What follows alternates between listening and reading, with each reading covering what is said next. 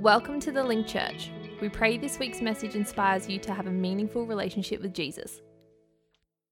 So we're in our series, amen? We're talking about what I really want to do is encourage people to get back to prayer. That's what I want to get them back to. I think we're good at a lot of things. I just think we suck at prayer. And prayer should be our starting point. It should be our anchor point. Prayer is that relationship. That's that relationship we have with the Father. Amen? And so I want to get us back to communicating with God, not because you have to, but because you want to. I want you to love that. I want it to be important to you. I want you to preference it. I want it to be so important you're prepared to turn Netflix off for it. Amen. Right? I want it to be that important to you. And so I want to try and help you over the next couple of weeks. It's certainly in the area of prayer. Prayer is where you grow. It's where you're going to get vision. It's where you're going to get understanding. Prayer is where your life changes. You're going to find purpose when you start praying. And prayer is your opportunity to spend time with the Father. It's your opportunity. You have that opportunity. You have it available to you. And nobody can tell you even when to do it. You can do it whenever you like. And it should be something that we want to do. Amen? I mean, why would we not want to pray? Unless prayer is a chore. If it's a chore, then maybe we don't want to do it. So is that what prayer is to you? Is it a chore? Is it something you want to do, or is it something you feel you have to do? It's like, how do I make time for this? How do I do it? How am I going to make time for prayer? And it shouldn't be something like that. Prayer, I would say, if prayer is a chore, then I would argue that your relationship with God needs repair. And this is tough to deal with, because the truth of the matter is we should want to pray, and if we don't want to pray, I think there's something that needs to be rectified in that relationship. Anybody who has a partner, I mean, you take Heinrich and Kathleen. Imagine they never wanted to talk. We wouldn't look in and go, the media department needs to get their stuff together, eh? It was skew, guys. Like if you look into a relationship like that and they don't want to talk, you wouldn't just look in and go, man, that's so healthy. It's really good. I'm glad you guys don't ever want to communicate, spend time together. Everything other than that is important to you. Healthy, looking good. I could see this marriage going forever. You wouldn't do that in any relationship. You'd be looking and saying, this is unhealthy. Something's wrong. It doesn't matter about everything else. You say, Andrew, no, I cooked dinner. It doesn't matter to me.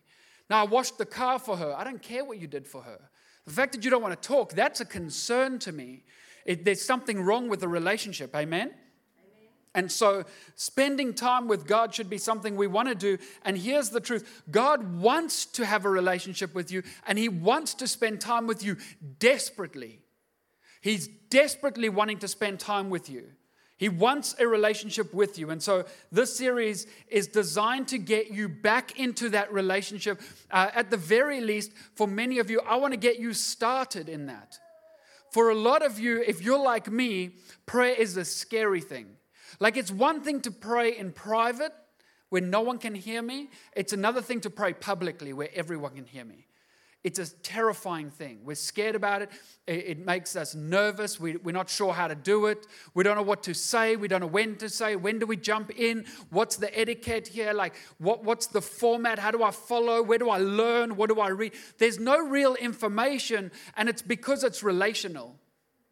And it's something that develops. You remember, Matt will remember when he first saw Alana and he walked through that club, he didn't really have all the words to say. She had a solid no for him, right? But he never had, he didn't just walk up and it just flowed. No, it's something that's built. It's something that's built. Amen?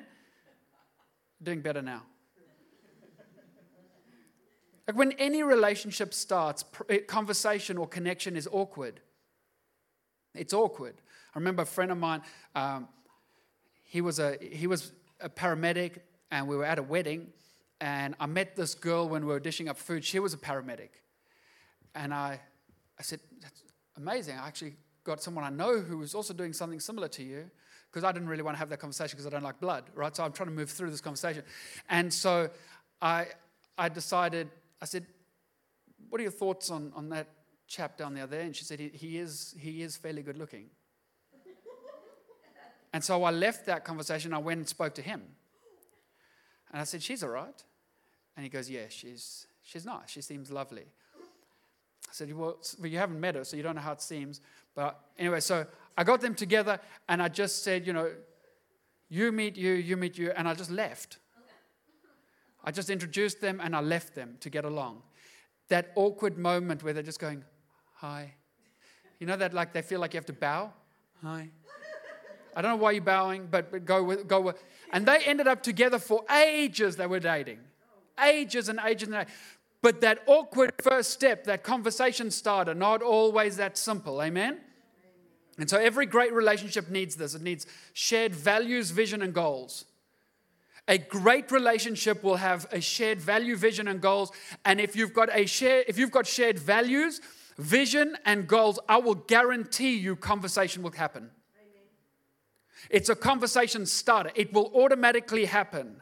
Amen. It's always going to stir conversation. And so for many of you, if you're like I was, what do I say to God? What do I say to God? I'm scared. I don't want to mess it up. I could understand the magnitude of, I thought I understood the magnitude of who he was, and I was a bit scared. I didn't have the words, and I didn't know enough. I felt really embarrassed, really stupid. What do you say when you don't know these things? And the simple answer is this. You're going to have to let passion override your fear. You're just going to have to let passion override your fear. At some stage, you've got to say, she's cute enough that I'm going to talk to her. Amen? You just have to do it. But if you've got those shared values and that vision and that goal, conversation will automatically happen. Conversation will automatically happen. When I was a kid, we grew up, if there was water, we grew up around it. Like water was just kind of everything about our lives. Jet skis, slalom skiing. I can ski, slalom ski, those big stupid banana things that you jump on with all your friends, tubes, it's got to have 2 or 3 so you could hijack each other. Like everything to do with that, everything to do with boating was where we were. And so we were the first on the dam that we lived on.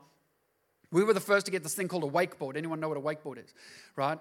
And we had a wakeboard for about a year before anyone else got a wakeboard. And so we had no idea how to do this, but very soon people started to get into wakeboarding, and it was awesome. We would gather together, and wakeboarding became our life. Everything about wakeboarding. If wakeboarders had long hair, we wanted long hair. If they wore certain clothing, we had to wear that clothing. We had to speak like wakeboarders, act like wakeboarders. We had everything. We had a trampoline, and the trampoline had like a rope with a handle tied to it, so you could jump on the trampoline with a board attached to you. So you could learn even when you weren't in the water. Everything about it was what we were doing. The movies we watched, we aimed at anything that had a wakeboard in it. Any documentary, we would still go to a stationery store. I don't know if you guys wouldn't know these things. There's these things called magazines, and you would flip through that have like pictures, like printed pictures that would come off your phone, and they'd actually be in this thing called a magazine. And we would spend time in the aisle and just flick through all of them, and we would look at all the different tricks and try to remember all the different names. And our world revolved around this. Our friends were all wakeboarders. What we wore, the way we speak, everything was about wakeboarding. We grew together and we spent time together and we learned from each other. And we did life with people who wanted the same thing as us. We all had this shared thing that we wanted to be good at. We sucked, right? But we wanted to be good.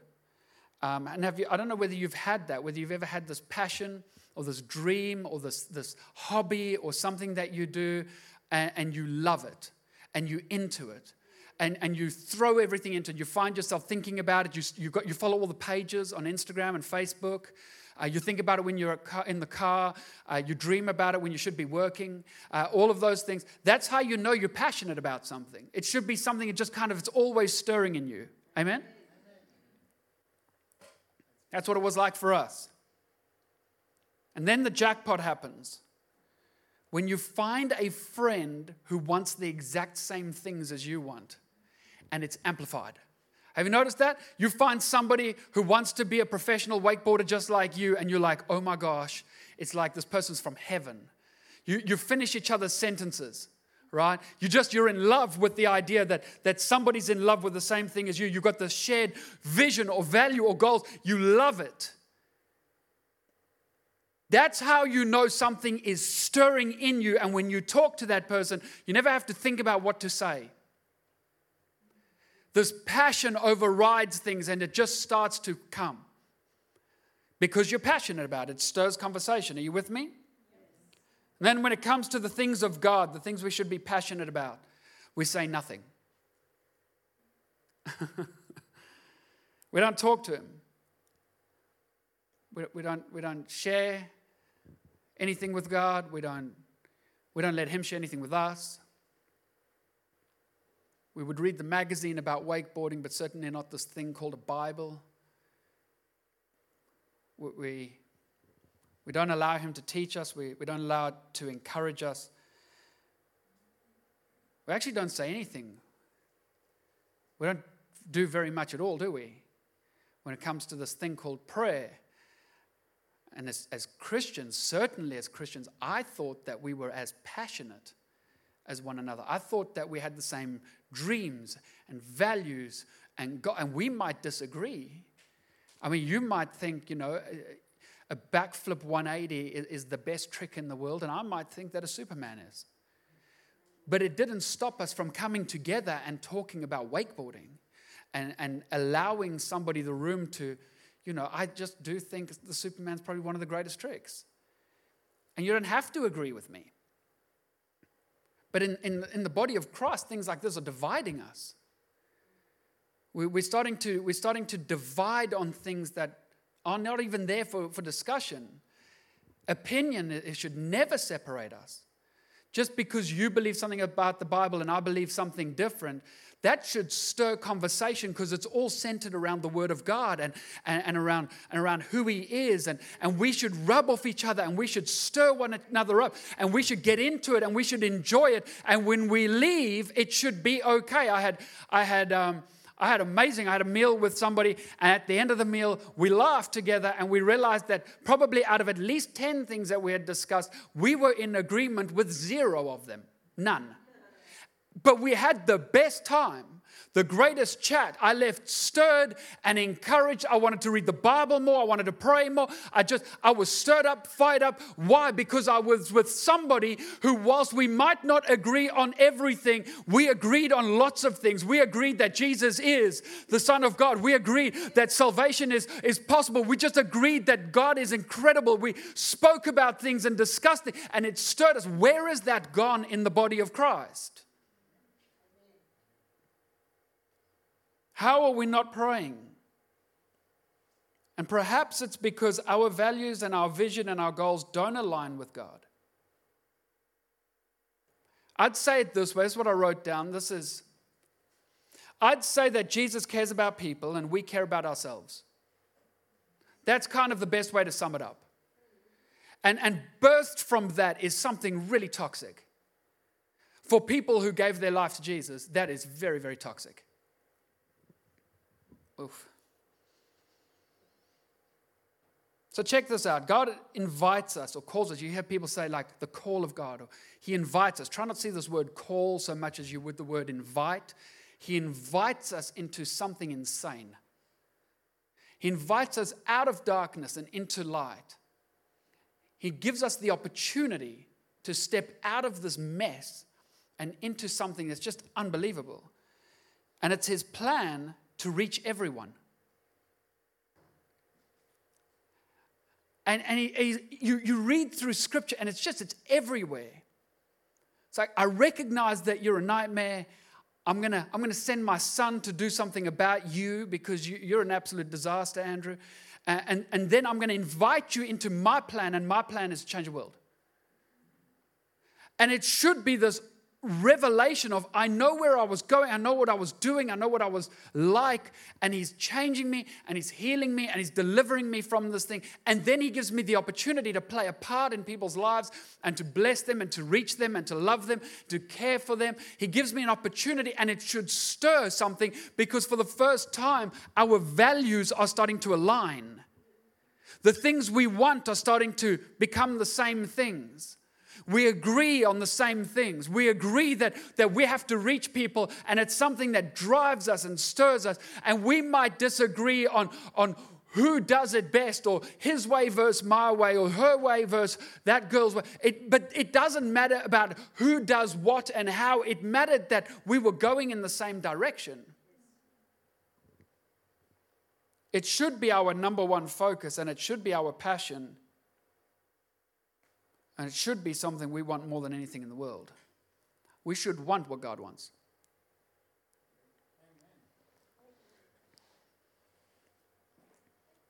So the Apostle Paul, he says this to the church in Rome. He writes this letter. Romans 12, he said this, and so, dear brothers and sisters, I plead with you to give your bodies to God because of all that he's done for you. I love the one translation, I think it's the King James says, or New King James, it says, I beseech you therefore. It's like, it's just better written that way. I beseech you therefore. Like none of those words we use, but all of them are awesome, right? Let them be a living, holy sacrifice, the kind he will find acceptable. This is truly the way to worship him. Worship is not, we talk about worship, certainly in this place, we talk about it as the songs that we sing. We refer to that as worship, but that's not worship. That's just part of worship. Worship is your life toward God.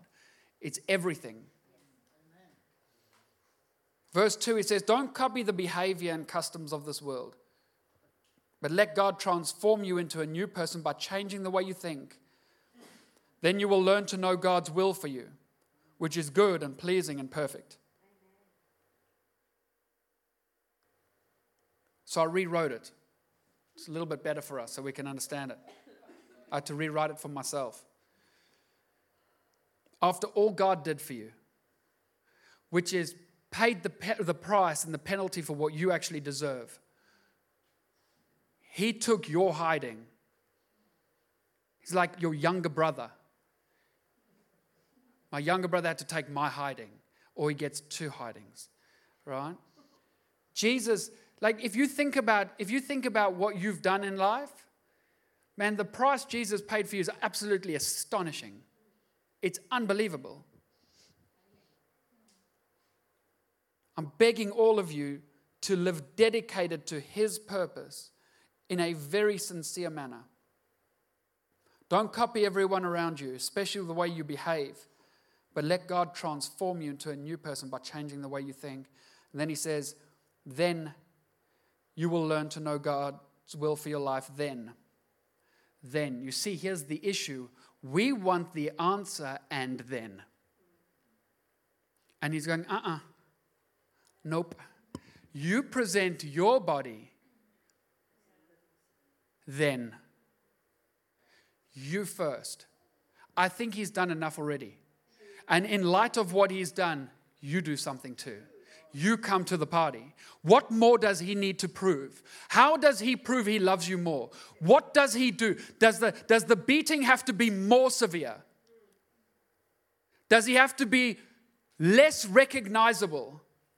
What does Jesus have to do before we go, in light of what you did for me, here I am? But we don't do that. We go, I understand what you did for me. I get what you did for me, but what's the plan for me?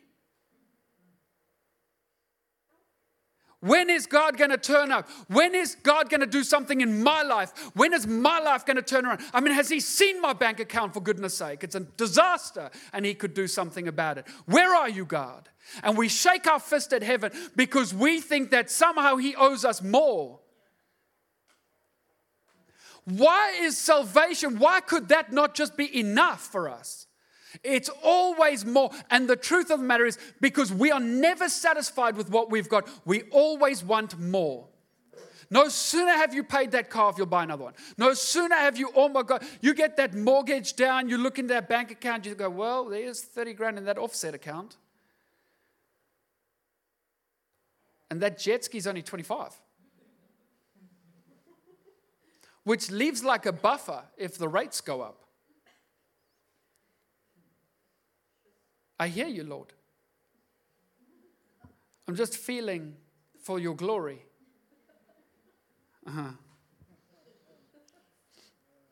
Are you dedicated sincerely? Because you know there's a difference between dedication and turning up. I can feel it. I can feel the love. Do you copy everything you see? Do you behave like everyone around you? Here's the best way to do it. If I walked into your workplace or a party, would I see something different about your life to everyone else? So they're all drinking and carrying on and swearing and speaking about their wives a certain way. Is that you? Would I walk in and go, well, that guy doesn't look like he fits in? Or do you just look like everyone else, laugh at the same jokes? If you're at work, somebody hits their thumb with a hammer and you just hear something come out, right? You hit yours. Come on, Shane, what comes out? It's pure Christian out of Shane. He just hits that thing, bam, bless you, Lord, in Jesus' name, that feels good. Right? What did my pastor say once? I said to him, why? Because he used to treat me real bad. And I said to him, it's like you want to kill me. I said, you squeeze so hard. And he said, Andrew, I want to squeeze until something comes out. And he goes, what always comes out is non-Christian. He goes, I want to squeeze until I see something come out that's better than what normally comes out. When you're under pressure, when you're squeezed, what comes out of you? If you're pressing olives, most of us would just be the pip. There'd be no oil, you know what I mean? Am I right? What sets you apart? What is it about your life that you could say what sets you apart? A girl once came to me. She said, I'm going to start an e-group. I said, that's awesome. And she said, you should come. And I said, why? And she goes, because it's going to be awesome. I said, so is everyone else's. Yeah, but I'm going to be there. I said, that's a reason for me to go to someone else's. It's not helping you. She said, no, but we're going to have the presence of God. I said, so are they? We're going to disciple people. Do they know you're talking about them like this? Or I said, they're doing the same thing. And she went, oh my gosh. And I said, there's nothing about you that makes me want to come. Go away, come back with a point of difference. Taz, if you're watching. She actually went on, like she's actually probably one of the most incredible leaders. She truly is. She still messages me sometimes. Tells me how she's praying for the world. What do people notice about you and the way that you live that makes them want to know Jesus more? I think I just saw a thing online about a study they did in the US where they said, I think it's about 75 or 85% of people in the US respect Jesus. They just don't respect Christians.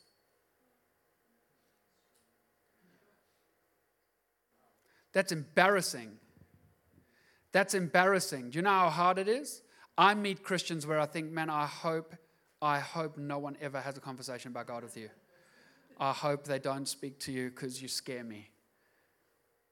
You scare me.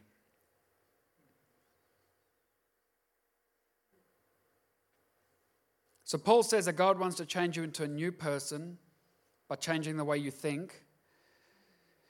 Many of you would rather cling to your current persona. You'd rather have that than change into the image of God. Because your current self-identity is something that you've created. You've worked so hard to create the gangster version of yourself that you're terrified that just maybe somebody might see a different version of you. What would happen if you changed? Yeah, but everyone's not going to know that I'm gangster. No one cares that you were a gangster. Only you care about what they think. And for many people, you're so frightened. Here's the number one way I know this is true. This is a me thing. My greatest fear to raise my hands in church in worship was that everyone was going to look at me. So I couldn't praise God because I was scared of what you thought. I literally gave people power to stop me from worshiping God because What happens if Andrew was to go to his knees?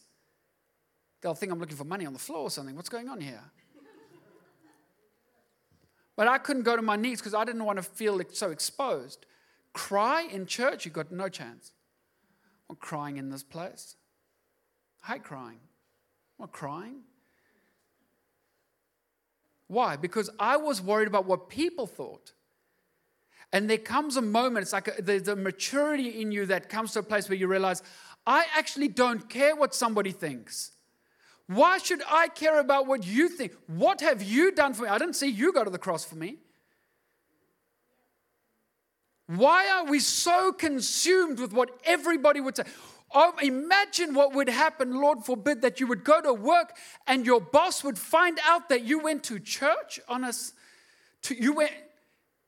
How was your weekend? Yeah, good, mate. Yours? What did you do? Yeah, I had a quiet one. That's when you know. It's rough, eh? Because true. Come on, it sucks, but it's true. It's horrible. It's horrible. So supposing I want to change, what do? Pastor Ans, I want to change. How does he change me? How's this going to happen? Verse 12, he said, dear brothers and sisters, I plead with you to give your bodies to God because all of what he's done for you.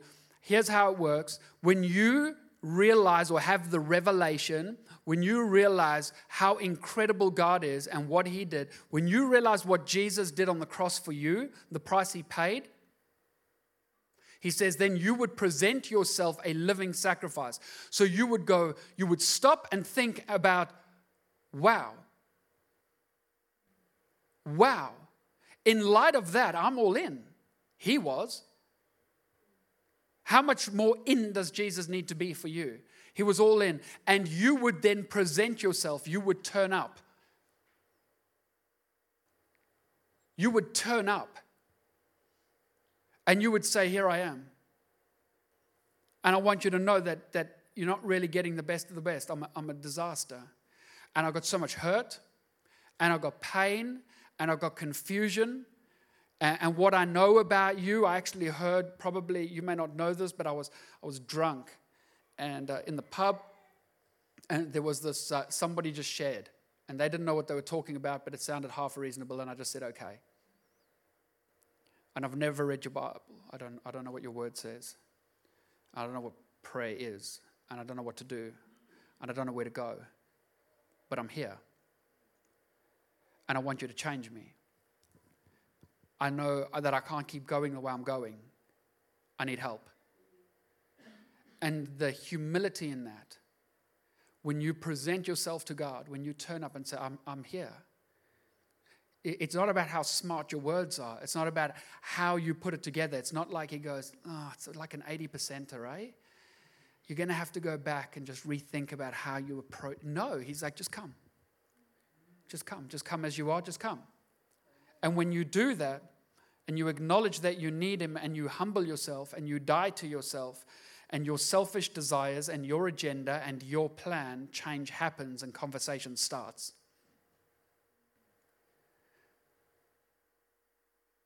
I asked my pastor years ago, I said to him, what if I give him everything, and I have nothing left?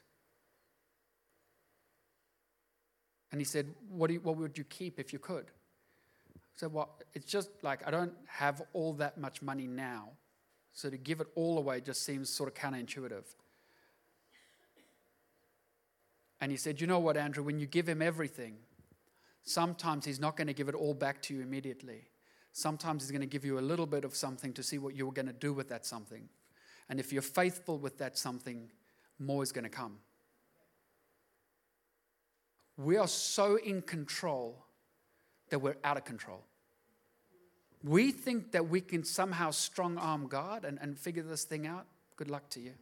That's all I can say. It's not going to happen. There's something humbling about getting on your knees when no one's watching, or going for a walk down the beach, or in the park down the road from you, or in your neighbor's yard. There's something humbling about doing this and just spending time with God and just saying, I'm here and I'm a mess and I don't even know what to ask and I don't know what to say.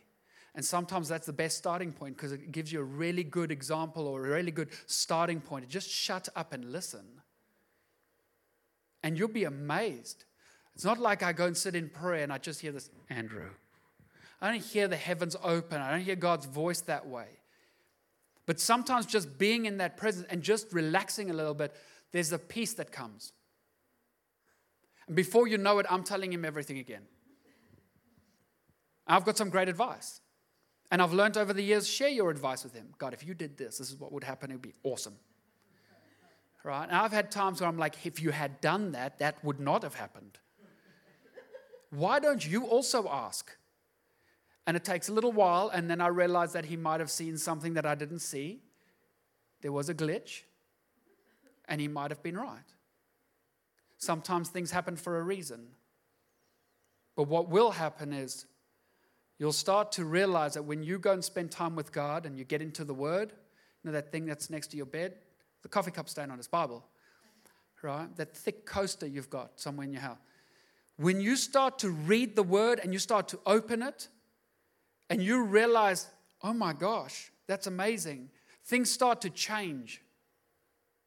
Your perception, your outlook, the way you view things, your understanding, what you want to build, where you want to go, how you want to do things, who you want to meet, what kind of person they need to be. Suddenly not anything will do. No, some things start to get narrow. You start to make a decision. If it's going to be that girl, she's going to be like this, she's going to worship God. She won't compromise in this area. That will be important to her because it doesn't matter how beautiful she is on day one, like when she's like 100-something years old, she ain't going to be as pretty as she was when she was 17. You better have something more than looks to go off. Otherwise, you're going to have just not the same looking 17-year-old. That's what you get. Like there has to be conversation and there has to be values and goals and things that you want to do and dreams and you've got to have ideas. You've got to drive down the ocean and say, babe, when we buy this whole street, we're going to live in that one, but we'll holiday in that one. It may not happen, but at least you've got something that you're aiming at. There has to be something. There has to be conversation. There has to be a depth in there. And we don't have that with God, and we're wondering why we don't have that with each other. There is nothing to talk about. If we don't have him, we have nothing. We have nothing. Amen? Prayer is birthed when you realize God can change me and you want that change. That's the starting point. You don't have to have the words. What do I say to God? Say nothing. Say nothing. Take the pressure off. Go sit there quietly. Open the Bible and read. And just say, God, I'm here. I remember praying this prayer. I used to open the Bible and then say, God, I don't understand anything. And I can't remember anything either. So, could you help me be kind of less stupid than going in here? I just want to not forget. And I'd open the Bible and start reading. And most of the time, nothing changed. But what I realized is that every time I did this, others were not doing this. There was something that God was depositing inside of me. And then you're talking with somebody at coffee, and they say something, and blah, it comes out of you. Even you're saying amen at what you just said. Notice that you say it, you're like, that's good. That's good. Bro, you tweet it or I will, but that needs to be, was that scripture? That's in the Bible, because it just starts coming. Reading your Bible on a good day won't fix anything. Having that in you on a bad day changes everything. Yes. Amen? And so how we approach him, we just got to be real. I said last week, stop overthinking this thing. Just be real with him. It's okay just to walk up and say, Lord, honestly, I feel sick. I look at the world around me and I realize I'm exactly like them. I drink like them, smoke like them, I swear like them. When there's road rage, I behave like them. I'm exactly like everyone else and I hate it. I want to be different. Would you change me? Amen. And some of you are like, hang on, that doesn't make sense in my brain. It doesn't need to. It makes sense in his. You don't have to have fancy words. And when you get over that, you'll not worry about prayer. Amen.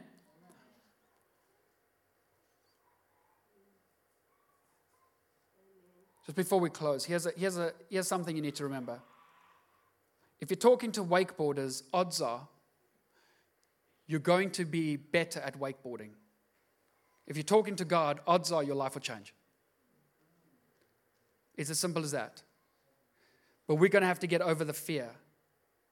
My brother, so Russell's really good at wakeboarding, really good, and I'm not as good as Russell, but I taught Russell just about everything he knows. And so, but Russell used to come out the water. I'll never forget this as a kid. He just changed me. He used to come out the water. The boat would pull him out. He'd come out, and immediately he'll cut away. So the boat's going over there, and you would just kind of cut into the water, and you go as far as you can. He'd cut away from the boat, and then he'd turn back, and he'd come back as fast as he could. He'd go as close to 90 degrees as he could go. And then right as he's about to go up the wake, where the boats make the wake, he would turn, and the wake would trip him, and he would try and do a backflip, right? Come out of the water, he hasn't warmed up, nothing. He'd just do it as quick as he can. And most of the time, in fact, 100% of the time, the board would go up and stay up. And Russell would just fly and then collect the water on the way down. Head first. I've just seen him get absolutely totaled. And the boat would come back around, and we'd have to pick Russell up. And I remember my mother hanging over the front of the boat, like, "Are you all right? Are you alive?" Or like, "What are you doing?" And I remember one day he came out the water, you could see he wasn't all there, like less than what he's already. And so he was kind of like, he's like a bit dazed and confused. And we were like, "Bro, are you alive?" And he's like, "Yeah, I just needed to get the fear out of the way." Now let's go back. Let's go. And now he'll land a backflip. But he didn't let the fear of falling or hurt himself stop him from what he wanted to do. He got it out the way. I know you're scared of prayer. Forget about that. Go and just have a really awkward conversation one time and then leave it. And you'll just feel better.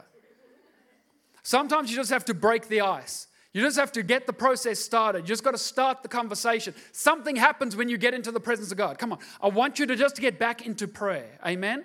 I want you to want to pray, and I don't care about how fancy your prayer is. I just want it to be genuine because I want you to have a meaningful relationship with Jesus, not just know about him.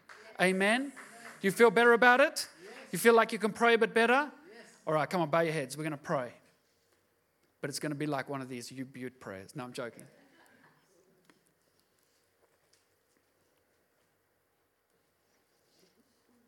Don't allow feeling silly to stop you from growing and learning. Prayer, you can feel so silly, so especially when you pray in front of people. Don't let that be the thing. Do what Russell does. Just go in head first. That moment where you start feeling comfortable, and prayer isn't something you do, but it's who you are. You're a person of prayer. You're a person of worship. When that starts to happen, when you find yourself praying at some of the weirdest times, you're driving in your car and you just feel, you don't even know where it came from. One minute you were driving, you thought, "Man, I got to get me some Maccas." And then bam, you find yourself, "Lord, I don't know why, I just get a sense that I need to pray for Luke right now. I don't know where he is, don't know what's going on in his life, I don't know what he's up to, but his name's in front of my mind. I just want to pray, Lord, that wherever he is, that he would be protected, loved and cared for." Let's get me some of that Maccas. When that starts to happen in your life, things change. When you're in the middle of worship and it's no longer really about the words on the screen, but it's just like, "God, you are my everything." And then you realize that was just on your iPod, or you were just walking down the beach and you were just talking to him. That's when prayer is starting to change you. When you start to see the world differently.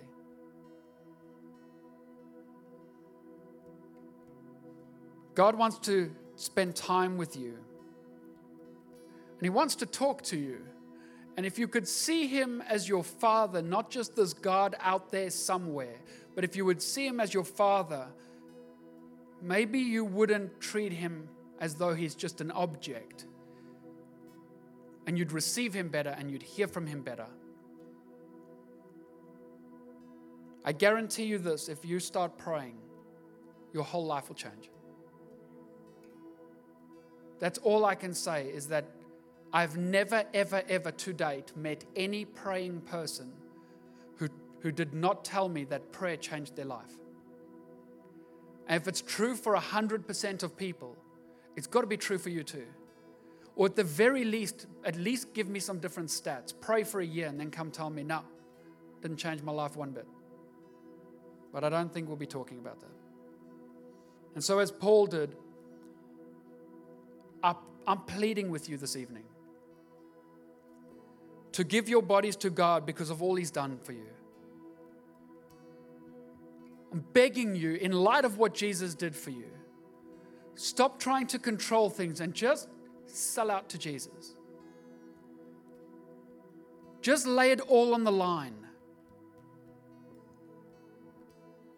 Let's stop trying to figure this thing out and just say, God, here I am. Here I am. When last did you say this to God? Lord, teach me afresh. When you read your Bible, I do it every single year. I say, God, I want to read the word like I've never read it before. I don't want anything other than just new and I want to see things I've never seen before.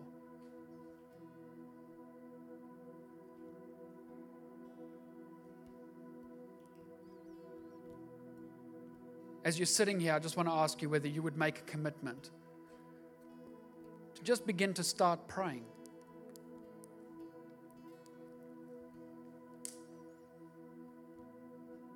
So Lord, for every time that we came together, every time that we left and we were on our own and we treated you like an object instead of our Father, we're just sorry. I'm sorry for every moment that I made this a task or a chore instead of the greatest opportunity that I have. I'm so sorry that I made it a last resort instead of prioritizing it above everything else. I'm sorry that I let people control me instead of just being able to worship you the way you deserve.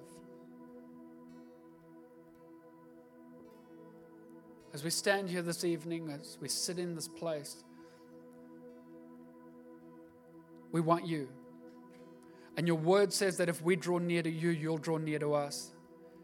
And if we come to you, we present ourselves to you, that we will find out what your will for our lives is. And so we say, Lord, we're coming. We're coming.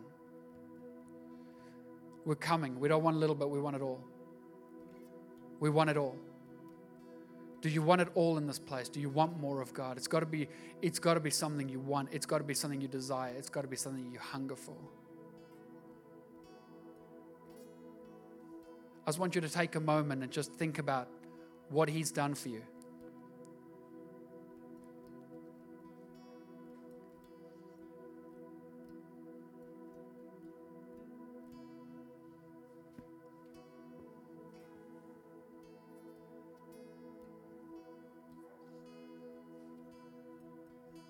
While people are thinking about that, you're not where you should be with God, maybe online.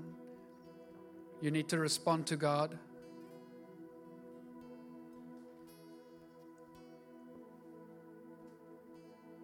I think there's scripture about knocking.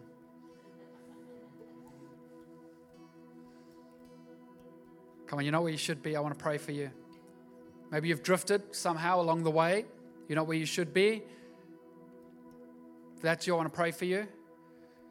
While no one's looking around, while every head is bowed, we're just going to respect those that need to make this decision right now. If that's you, I just want you to just say, yeah, include me in that prayer. Just lift your hand. You put it straight back down. I see your hand.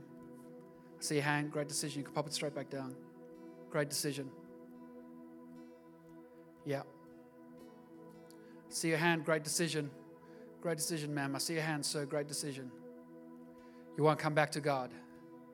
Yeah, this is cool. Very special. I want you to know that God loves you deeply.